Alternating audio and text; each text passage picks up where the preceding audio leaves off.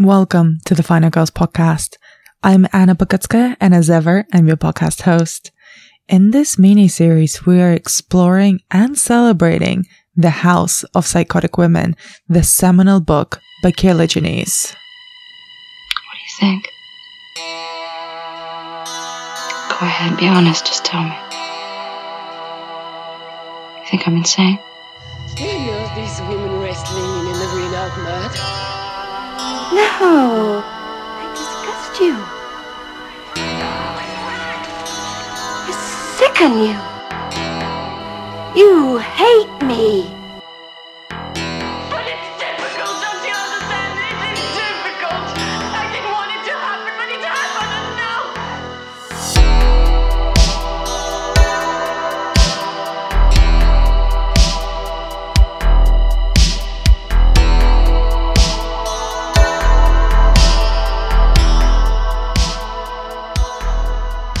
Published a decade ago now, its ripple effects can be felt on a whole generation of film fans, filmmakers, and critics, with myself very much included. Kayla Janice's House of Psychotic Women is many things. A book of film criticism, a study of female neurosis on screen, and a memoir. Over the next few episodes of this series, I'll be talking to guests about the book and some of the films featured in it. In the first episode, which you can listen to now, we dove deep into the themes and the writing of the tome itself. But for the next few episodes, I took off my curatorial hat and I handed over the choosing of the films to my guests. I've invited some of my favorite contemporary horror filmmakers to pick a film featured in House of Psychotic Women and talk about what the film and Kayla's book means to them. In today's episode, I'm joined by the fantastic Prano Bond, the director of Censor, who chose to talk about Let's Scare Jessica to Death. This 1971 cult classic has been gaining traction over the past few years, but remains somewhat of a hidden gem. It follows the titular Jessica, played by Zora Lambert, a recently institutionalized woman who's having bizarre experiences after moving into a supposedly haunted farmhouse, where she becomes the object of obsession of a maybe vampire, maybe ghost. We actually covered this film in our Female Monster series a while back, so if you are as fascinated by the film as Prano and myself are, you can have a double dose of Let's Scare Jessica to Death. If you enjoyed this episode, do let me know. You can find me haunting Twitter at AnnaBDemented, and you can support the podcast over on Patreon or just by leaving us a review on Apple or Spotify podcasts. With all of that said, please join me and Prano Bond in the House of Psychotic Women.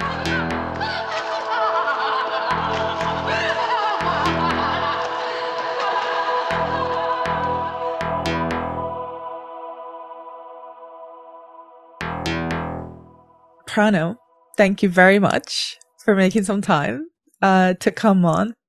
Always a pleasure to see you, Anna, and hear you. And we're seeing each other, and we actually put on clothes and put on makeup for this. We did, yeah, exactly. Got properly dressed like a normal human being. I know, although, this is not great podcast material, but don't worry, just the top bit is normal human dress. The bottom bit is just comfy socks, hot water bottle, and gym jams. I am wearing trousers, I have to say. That have been over the summer, the odd Zoom I've had where you go, I can't get up and shut the door because I'm only in my pants.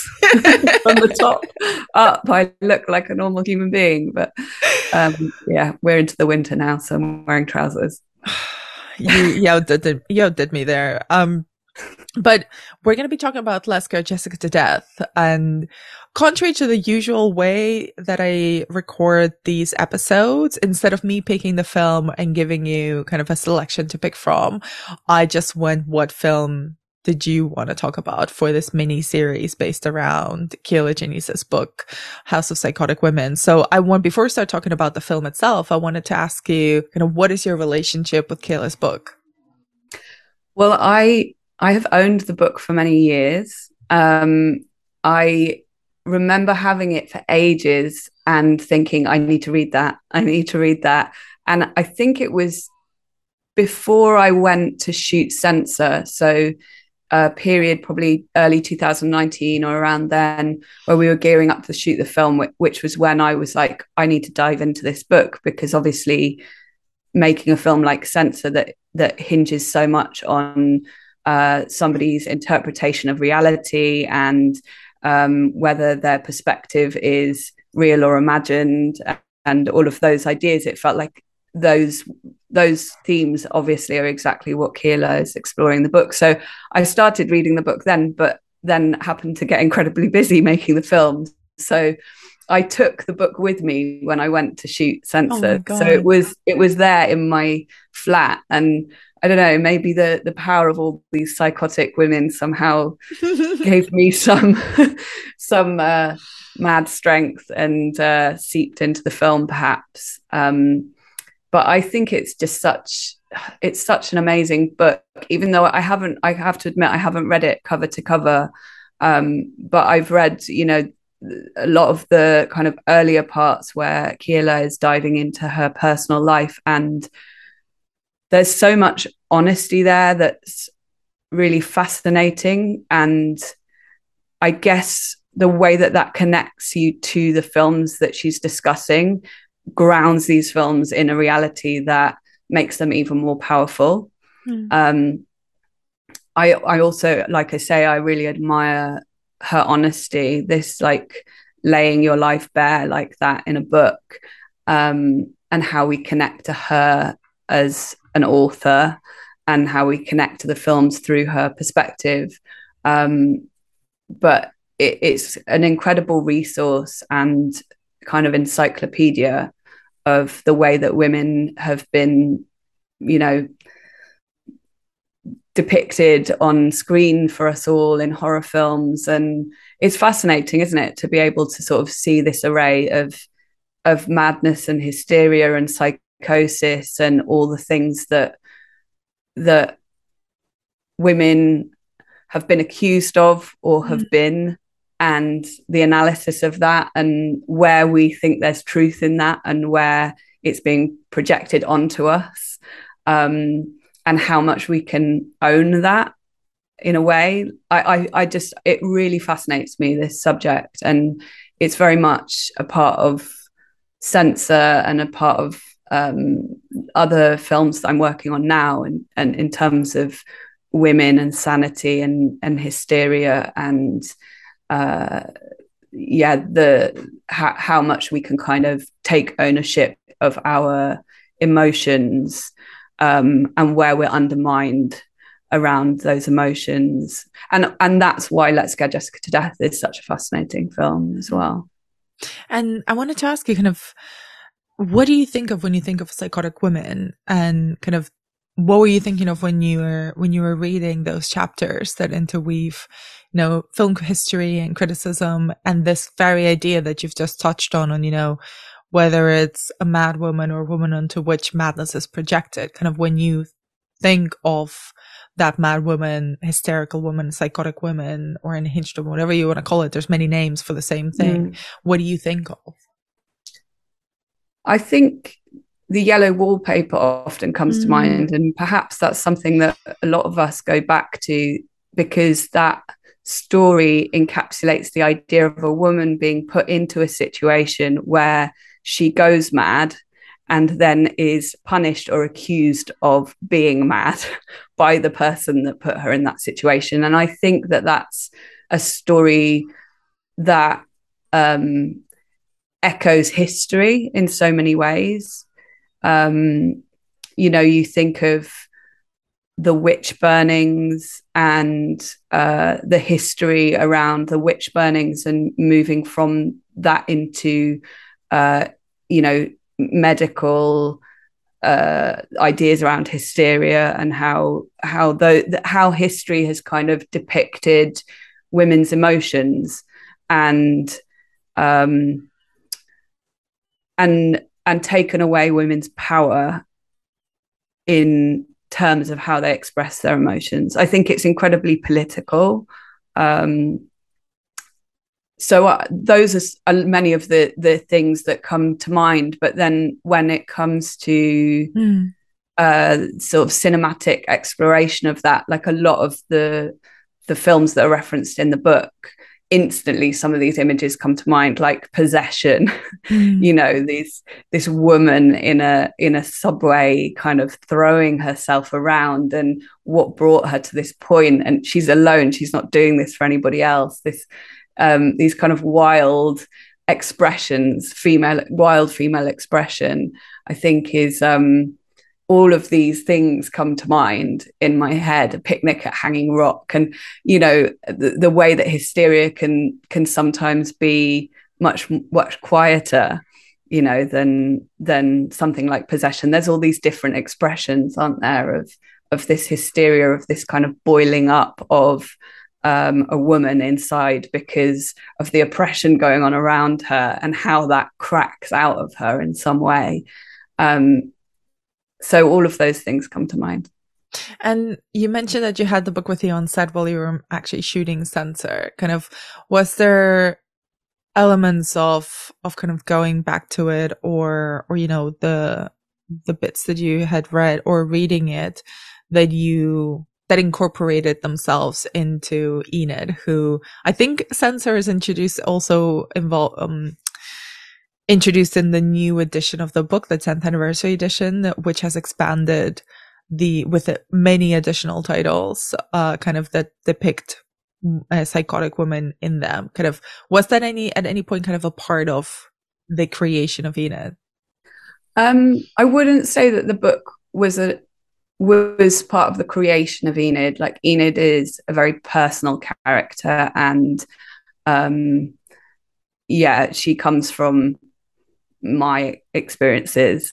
But I think what the book does is, when you read it, it kind of back up what you're feeling and thinking. I'd love to say I had the book on set. It was in my flat. I really like this idea of me being a director who's like carrying around like a little library. Actually, it kind of feels like it is me, but I'm just there with my iPad. It's much more convenient. But it was back in I remember like going, you know, there were certain books that I just took with me, and I never had any time to read these books while I was shooting the film, but just being surrounded by them almost sort of inspired me, I guess. I wouldn't say it had necessarily like any kind of direct impact on Enid and her development, because Enid came from my own experiences, my imagination, speaking to female film censors, researching the idea of a missing family member, and also thinking about this like blurred line between fiction and reality that was going on during the 1980s. And they were all the things that were really infusing who Enid became. But there's this well of psychotic women in this book, and the way that they've been kind of depicted through like history and cinema.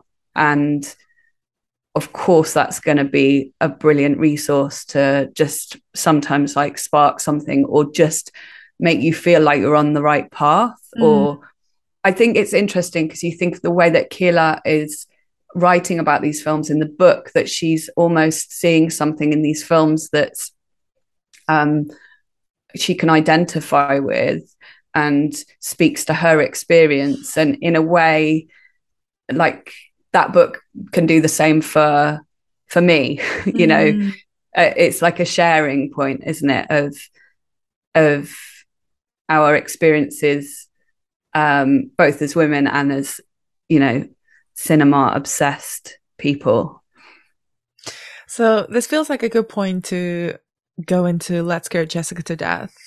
And like I mentioned, kind of when I wrote to you first about this recording, I sort of said, pick whatever film you want that's featured in the book. And you came up with a few suggestions, all of which are brilliant films and with so much meat in them to discuss. But what made you land on Let's Scare Jessica to Death? There are so many, and I was like, oh my God, Heavenly Creatures and Black Swan and The Witch Who Came from the Sea, which, just a note on that film, I mean, I saw that after shooting Censor and thought, how the hell did I not watch this beforehand? Because it's such a great reference. Like, it's such a good touch point for the film, and it's really underrated and not very well known. And so part of me wants to talk about that film because I want more people to know about it.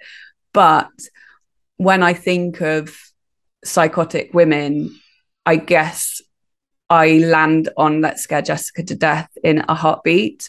And I adore the film. I think it's just, I've gone back to it time and time again, and I'm never disappointed. I recommend it to people, and no one's ever come back and said they didn't like it. Everybody's always surprised that they've never heard of it before and then recommends it to someone else. And I just don't think it's had enough love. I was introduced to the film by Kim Newman, who is, a big cheerleader of Let's Scare Jessica to Death. And I was lucky enough to see it the first time I saw it. I think it was on film, actually, in the main screen at BFI South Bank. And yeah, I was blown away by this film. But I guess the reason I've picked it is because of the way it deals with a woman's mental health, a woman's self-doubt, and in some ways a sense of gaslighting, and the way it treads this amazing line between psychological or mental health and supernatural, because we're being put into the perspective of a woman who does not know if what's going on is supernatural or if it's in her head. And to me, that is both terrifying and heartbreaking. And I guess that's something that really, I'm always left with in this film. It is a horror film, but it's more sad than anything else. It's a tragedy. Like the horror, there's an eerie tone in the film, but the horror doesn't really come in until quite late, I think. And so really it's this,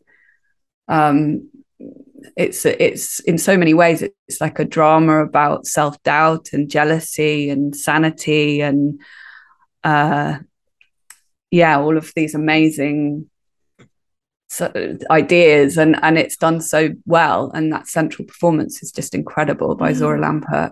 Yeah. And I wanted to talk about kind of Jessica and Zora's performance, because she is the heart of the film, and even the title of the film is kind of an invitation to mock her, to scare her to the point of no return.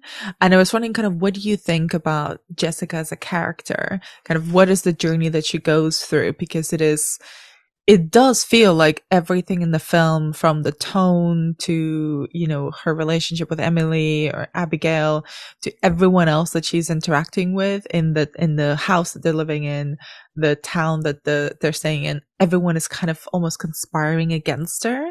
So kind of, what do you think of her and her journey through the film? It's so true. And I think there's that the opening scene where we're introduced to her in a way kind of encapsulates her journey, which I think is really interesting. So we see this car, this hearse, drive up and stop at a graveyard, and the back boot opens and this woman leaps out, so warm and childlike and excited. And I think childlike is really the word. She kind of skips off to do these, I don't know what you'd call them, like these kind of sketches, like pencil sketches over the top of graves. And in that scene, we see her see a girl standing on a hill, and we hear her in a monologue of questioning whether what she's seeing is real or not.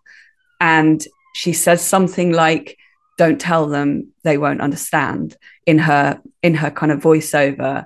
And we see this huge shift in her where she retreats into herself and goes back this kind of shaky mess and gets back into the back of the hearse.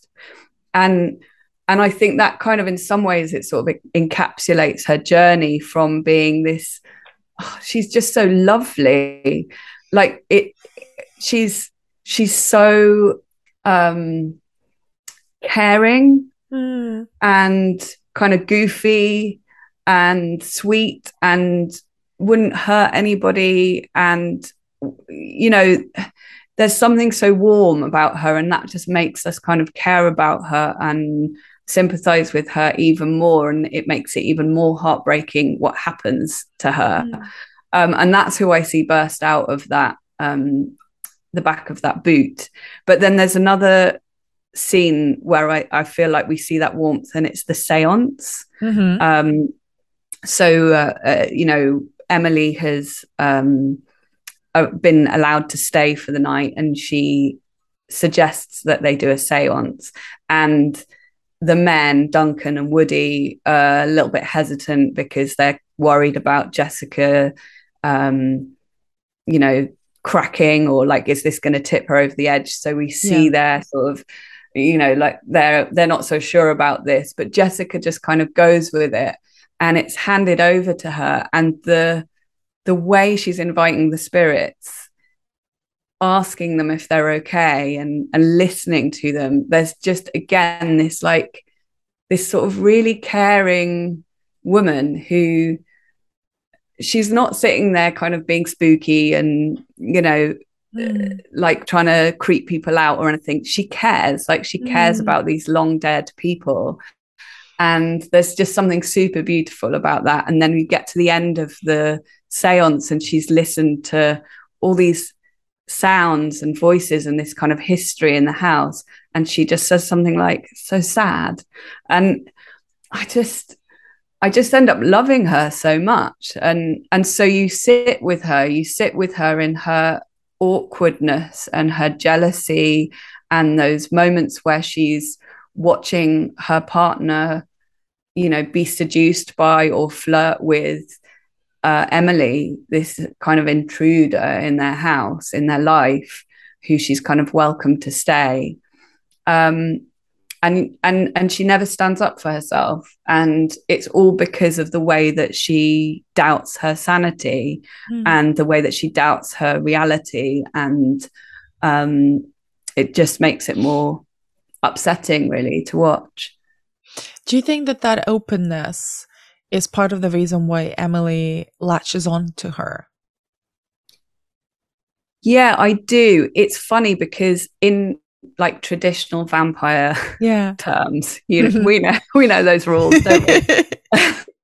The vampire's meant to be invited, aren't they? You know, the vampire can't come into your house unless they're invited. And Jessica invites Emily to stay in a way. I almost feel like Emily sets that up for her. Like she sets it up and she invites her to stay. But that comes a little bit from the fact that she's so happy that Emily is real, because in the moments just before that scene, we've seen her think she's imagining that there's somebody in the house, and once again say, don't mention it to them, they'll think I'm crazy, in her voiceover. And then when Duncan sees Emily as well, Jessica's like, instead of being like, oh my God, how terrifying, there's someone in the house, she laughs. She's just so happy that she's not crazy. And so off the back of that kind of joy, she ends up inviting Emily to kind of stay. And I think that in vampire terms, in a way, that sort of sets her up as the prey for Emily. So yeah, she is targeted for sure by Emily, because Emily doesn't go for Woody. Woody's the single guy. She goes for Jessica's partner. And what do you think of Emily / Abigail Bishop? Like, how does that?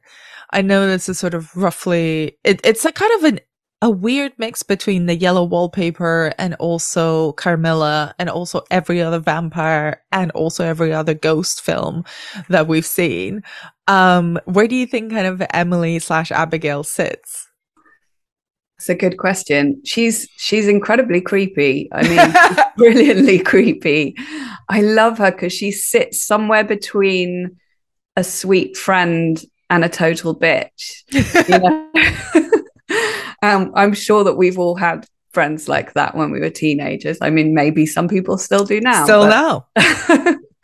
But she encapsulates that danger and also that self-doubt so well, because she's actually on the surface so nice to Jessica. So how could Jessica accuse her of anything? And again, that makes it feel like it's all happening in Jessica's mind. But when you watch the film like over and over again, you start to see the little details that really do make you feel like Emily's been living there for, what would it be? I think it's like 1880, isn't it? When they talk about her story happening, and this was shot in or made in, came out in 1971. So, you know, it's like she's been there for almost a century at this age. I think that she is a vampire. She, when they arrive, somebody asks her, like, how long have you been staying here, or how long have you been here? And she's like, oh, ages. And you go, okay, what, like, as in decades? You've been here for decades. She is the woman in the picture, isn't she? And these men around the town all know about her, and they all warn in the traditional horror styly, like, don't go to that house. You know, they're all kind of putting a doom factor when they say where they're staying, or they close up when they know that they're staying at that particular house. And nobody wants to buy these you know, trinkets and images that they've brought from the house to the kind of bric-a-brac shop. Like, he doesn't want those things because they all know the history. And then you have these strange men around the village with sort of these odd marks on their neck. Which are they vampire bites? Has she infected the whole village? What kind of world is this? What kind of village is this? It all kind of comes back to this one creepy girl who drowned in the lake and never got to marry the man that, we don't know if she was in love with him or not, but she never got to go through with that. Yeah, with she that never marriage. got that closure. Yeah. So she's like feasting on the other men around her, and that happens to be Duncan. And do you think her feasting on the men, or her like biting the men, is a different type of approach than the one she makes with Jessica? Because it feels like there's more of a kind of like, I want your entire soul, like your being, whereas the men maybe are just sustenance. Yeah, I think you're right on that, because there's this sort of weird there's like almost two voices in Jessica's head. Or, well, there's many voices, but we can split quite clearly at times when it feels like we're hearing Jessica speak to herself, and when we cut to these you know, close-ups of Emily's piercing eyes, and we hear her saying things like, stay here with me forever, and things like that, that it does feel like Emily wants Jessica to just be there and stay with her. But what does she want her for? I'm not sure. To torture her, to taunt her? No one really knows. And that's kind of part of the appeal, right? Yeah, exactly. That mystery in this film is definitely, that treading of this ambiguous line is 100%, you know, part of the appeal for me. And you mentioned the kind of the village and the house and the eeriness of it. And I love sad horror. I love horror films that are kind of actually just tragedies, but using the framework of horror films to present those tragedies to, you know, people go to see horror films to get scared. And then if you accidentally on purpose make them just very, very depressed, I think that's a win for sad horror. So I was wondering kind of what do you think of the film's atmosphere and this eerie tone that you mentioned at the start? Yeah, I mean, it starts with that amazing monologue, doesn't it? That sets us up, that we also end with this kind of bookend monologue of Jessica questioning, like, dreams, nightmares, reality. They're all kind of blurred together. I don't know which is which. And so we sit in this off-kilter, weird world right from the start. But then we kind of move into something that's quite like twinkly. You know, we're kind of this sort of twinkly sort of nice music, but it's got this undertone of sadness. But I do think that also comes from Jessica, though. She's got, I think, again, it's like down to this amazing performance by Zora Lampert, that there's this sadness in her eyes, even her physicality. She's this tall, beautiful woman, and yet she's kind of hunched over. She holds herself in this very insecure way. She's always got her arms crossed over. She doesn't like present herself in a confident way at all, and she carries this sadness and this self-doubt with her, which does echo into this like sad, beautiful, twinkly music.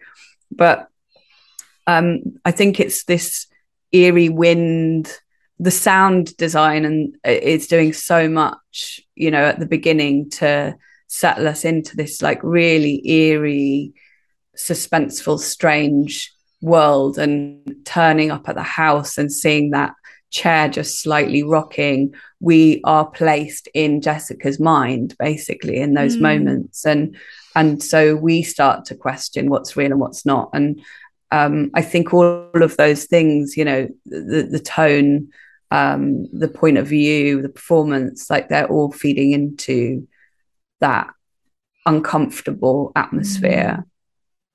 What about the house itself? Like, the thing that makes me really think that it's a ghost film as well as a vampire film is that really creepy, isolated house, the lake, the look of it. It always strikes me as being almost like it was shot through a fog. It might sound weird, but like this sort of foggy element to it, like the house itself is just not quite part of reality. Do you ever get that feeling when you've watched a film? Yeah, it kind of looks like the ultimate haunted house, doesn't it? It's like you see it and you go, oh yeah, that's the creepy house from my nightmares or my imagination. That's the peak version of a haunted house whenever I see that hearse drive up to it. But then once we're inside as well, I don't feel like we ever fully understand the geography of the space, which I like. And you've got that introduction to the house where, you know, is there an intruder? Is there a ghost in there? And you've got Jessica kind of creeping in and out of these pockets of light and darkness, weirdly kind of slightly elated because she's been proven not mad in that moment. But yeah, you've got her like creeping through this sort of creaky wooden house, and then there's the oppressiveness of the bedroom as well, which she puts all these images that she's taken from gravestones that she, like, as soon as they get into the bedroom, which has this like really oppressive full-on wallpaper, that she then surrounds herself with images of gravestones, and that room becomes like it becomes this kind of really claustrophobic space. I think like there's this amazing scene in that room when it's after she's started to really see Duncan and Emily flirting. And what's so uncomfortable about this scene is everybody in that room knows exactly what's going on. Duncan looks so uncomfortable with his own feelings. Woody is upset because he liked Emily, but he's also upset for Jessica. And there's this really awkward scene where Jessica once again excuses herself. Again, you see her never confront these things, which makes us weirdly like her more, because she just sort of, you know, makes a joke, or it's very relatable. Yeah, it's really relatable. Rather than like accusing anybody or challenging anyone, she just sort of skips away, like she does when they're massaging each other in the lake as well. And she almost doesn't want to face that reality. And she does that in that scene and goes upstairs. And then Duncan comes up and they have this horrible scene where they're lying in bed, and he suggests that she should go back to the doctors. And she's thinking, basically, he doesn't love me anymore. He doesn't find me attractive anymore because of my because of my mental health problems. And we see this kind of weird, uncomfortable line between like, does he just want to get rid of her because she's become a burden and he likes the idea of this new woman who's much easier to deal with and he's kind of growing feelings for. And she cries out in that scene in this horrible way. It's so disturbing the way she cries out. And he says, somebody might hear you. And she turns back to him and she's like, well, so what does it matter? And you just see this like relationship crumbling when he leaves that room and leaves her on her own. I don't know, that it's so heartbreaking, relatable, and she's so isolated and lonely. And is that loneliness because of her psychological state? And it's like that collision of her psychological state and these relationships. And again, then later we have the kind of the men creeping in on her in that room as well. So it's a funny room, that one, because it's almost quite nondescript and like sort of dead, but in a way that really works for the scenes that happen in there, because there's no windows. It doesn't feel like there's any windows. It doesn't feel like you can breathe in there. So you've mentioned that like it's a terribly sad film that kind of turns into a horror film. At what point do you think it really shifts gears to go into sort of full horror? It's when they come back from the village and around when Woody is on the like tractor spraying all the plants and things, and then she sees the dead guy and the mute girl, and it's at that point also the music like starts to say we're in a horror film as well. We've got this slightly more like synthy score that kicks in, and everybody starts to get killed off. So everybody starts to die. Everyone starts to die, and you're like, okay, we're in a horror film. But it's a funny one because it takes a long time to get to that point, and then it's like it's kind of from 0 to 60, isn't it? And what do you make of like those final scenes where everybody's dying, everything's kind of clear, it is definitely happening, kind of when it goes into full horror gear? Like, what do you make of the way that it eventually ends? I think the scenes, the moments between Jessica and Emily, I think I love. I wouldn't say that the third act is my favorite part of the film, if I'm being completely honest. Like, fair. I do love the burn up to that. I guess the ultimate ending and the fact that we kind of end back where we started, and this kind of questioning of reality and this like haunted woman and what the hell is going to happen to her now. I absolutely love that. I love it so much that I actually I wrote that monologue into censor. So at one point, Enid and her colleague Perkins were actually watching Let's Get Jessica to Death in a particular scene that we didn't actually make the final cut of the film, but it was a scene where that film sort of fed into what they were discussing and the idea of some of the dreams that they've had, and this sort of tipping point for Enid in terms of her reality.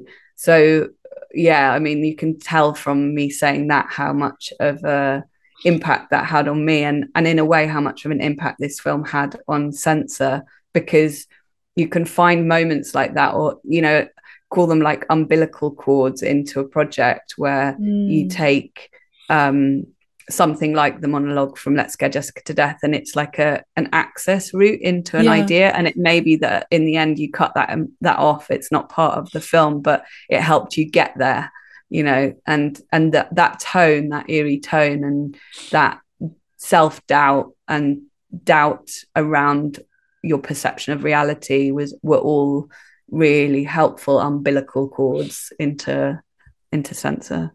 I love the concept of umbilical cords from other projects or fountains of inspiration into the project you're working on at the moment. Yeah. And I was wondering, you mentioned at the very start you got introduced to this film by Kim Newman, and who's been a massive champion of the film as kind of an I think alongside Kayla's book as well. I think the first copy that I bought, I'm looking at it now, has it just Let's Go Jessica to Death is on the cover. I think Possession was on the first ever cover, and then the one that I bought has that, the image of her fading almost into the mountains on the cover. But I was wondering, why do you think this film has gone through kind of this revival? Like, what resonates about it today? I don't know. It's hard, isn't it? Because I kind of almost want to go back to when it was released and understand like what didn't land with people at that time, because maybe it was I heard that it was I read that it was the first horror film to ever use synth, and there are so many things about it that feel really fresh still. I know there's elements of it that do feel dated, and particularly to people who aren't used to watching kind of like older horror films like this, like it can feel dated with the voiceover and stuff, but actually I think there's so much that feels really fresh, and ultimately at its heart the emotional journey of the character is so those kind of feelings unfortunately they're timeless, aren't they? Self-doubt, jealousy, questioning your sanity, and it's done so well in this film by John Hancock and Zora Lampert. Her performance is so truthful. It's kind of, it's kind of a faultless performance in so many ways. And I love that it's a film that has been resurrected, and that's like possible for movies, that maybe it was before its time perhaps, or it just didn't get the kind of gust behind it that it needed in order to find its audience, which we still see. Like there's films I watch today that I'm like, how does nobody shout about this film? How has this film gone under the radar? And maybe that this was just one of those movies that's how it worked at the time. And I mean, I owe it to Kim Newman that I've seen it and I've like kind of become part of the campaign for Let's Scare Jessica to Death. I've like joined the bandwagon of people like flying the flag for this film. But I think it still resonates because of the central performance and the emotions. I think it has to come down to that ultimately. I hope your campaign continues to go very well. Yeah. And before we kind of move into the last question, is there anything else about Let's Go Jessica to Death that we haven't touched upon that you wanted to bring up?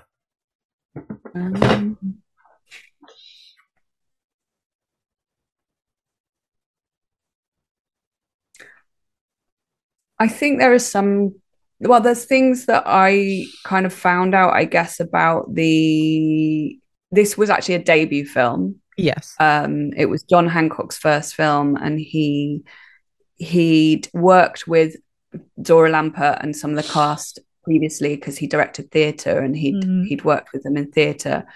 So it was his debut film, but I think, as far as I understand, the script already existed and he was given the script and rewrote it and was asked to keep certain things in the film. So he was asked to keep in the mute girl,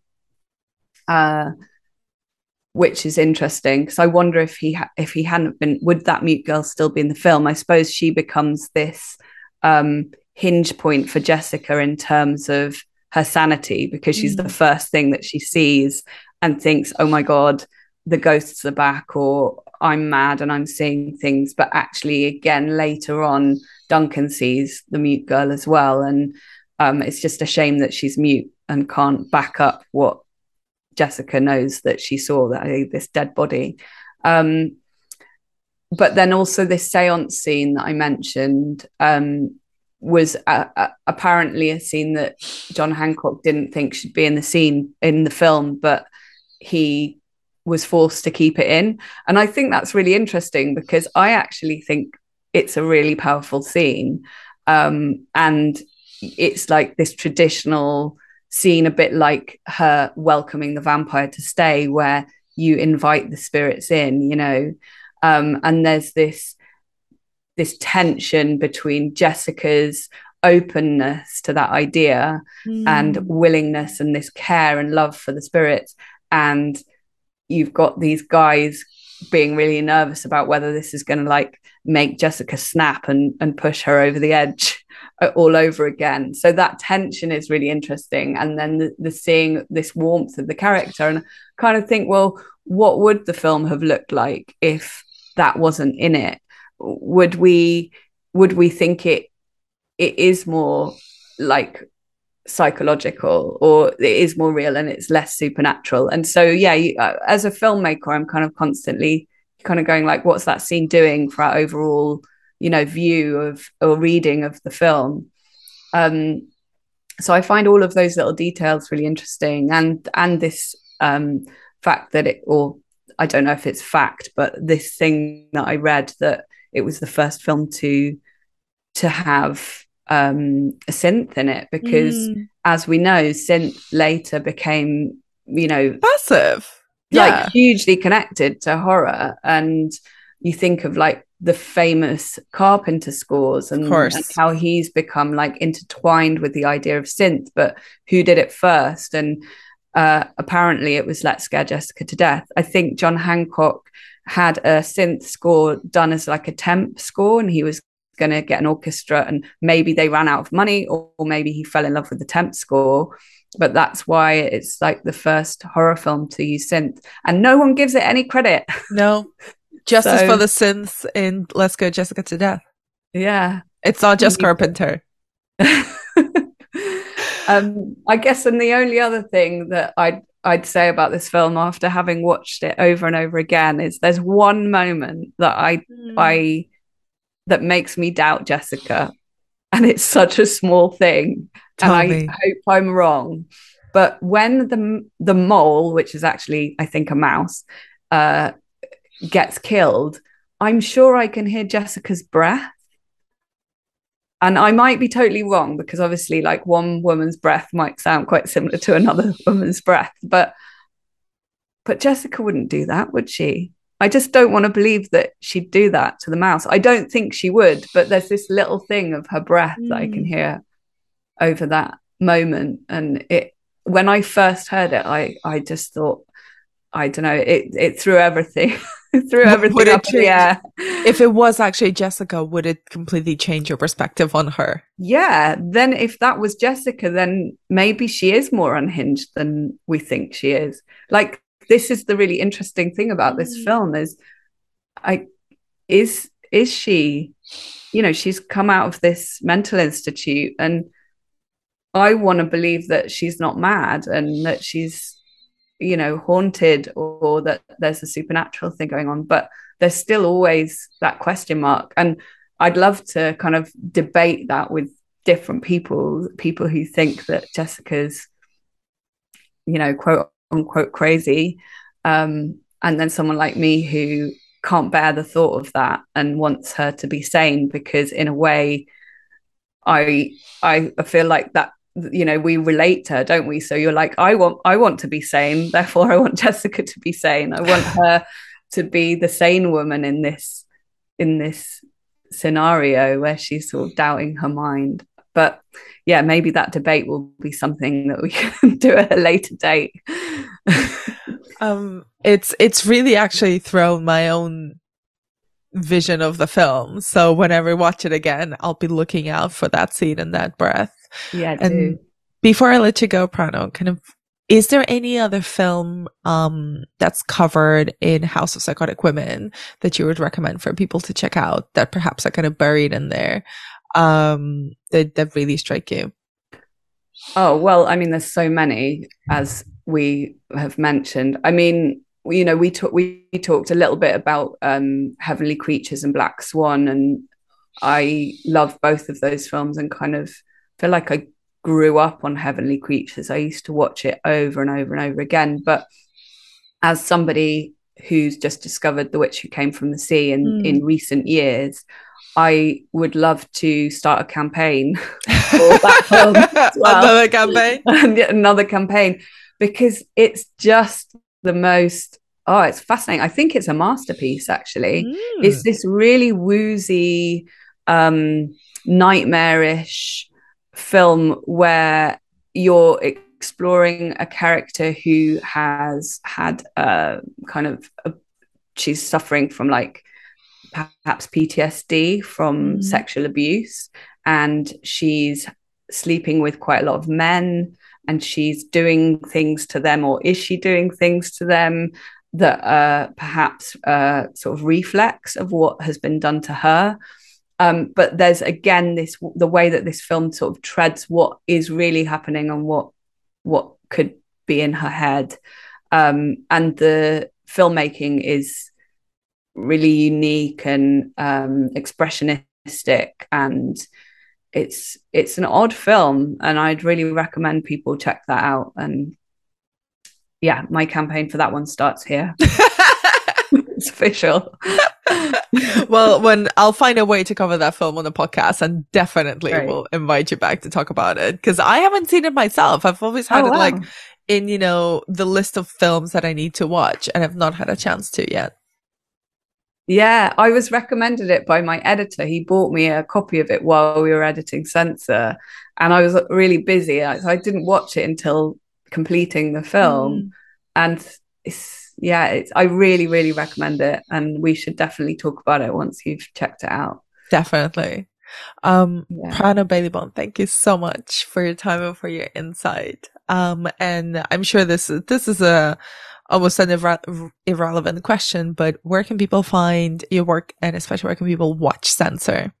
Censor in the UK is available on Mubi and Amazon, and probably in other territories as well. I think it might be on Hulu in the States. Cool. Thanks for having me, Anna.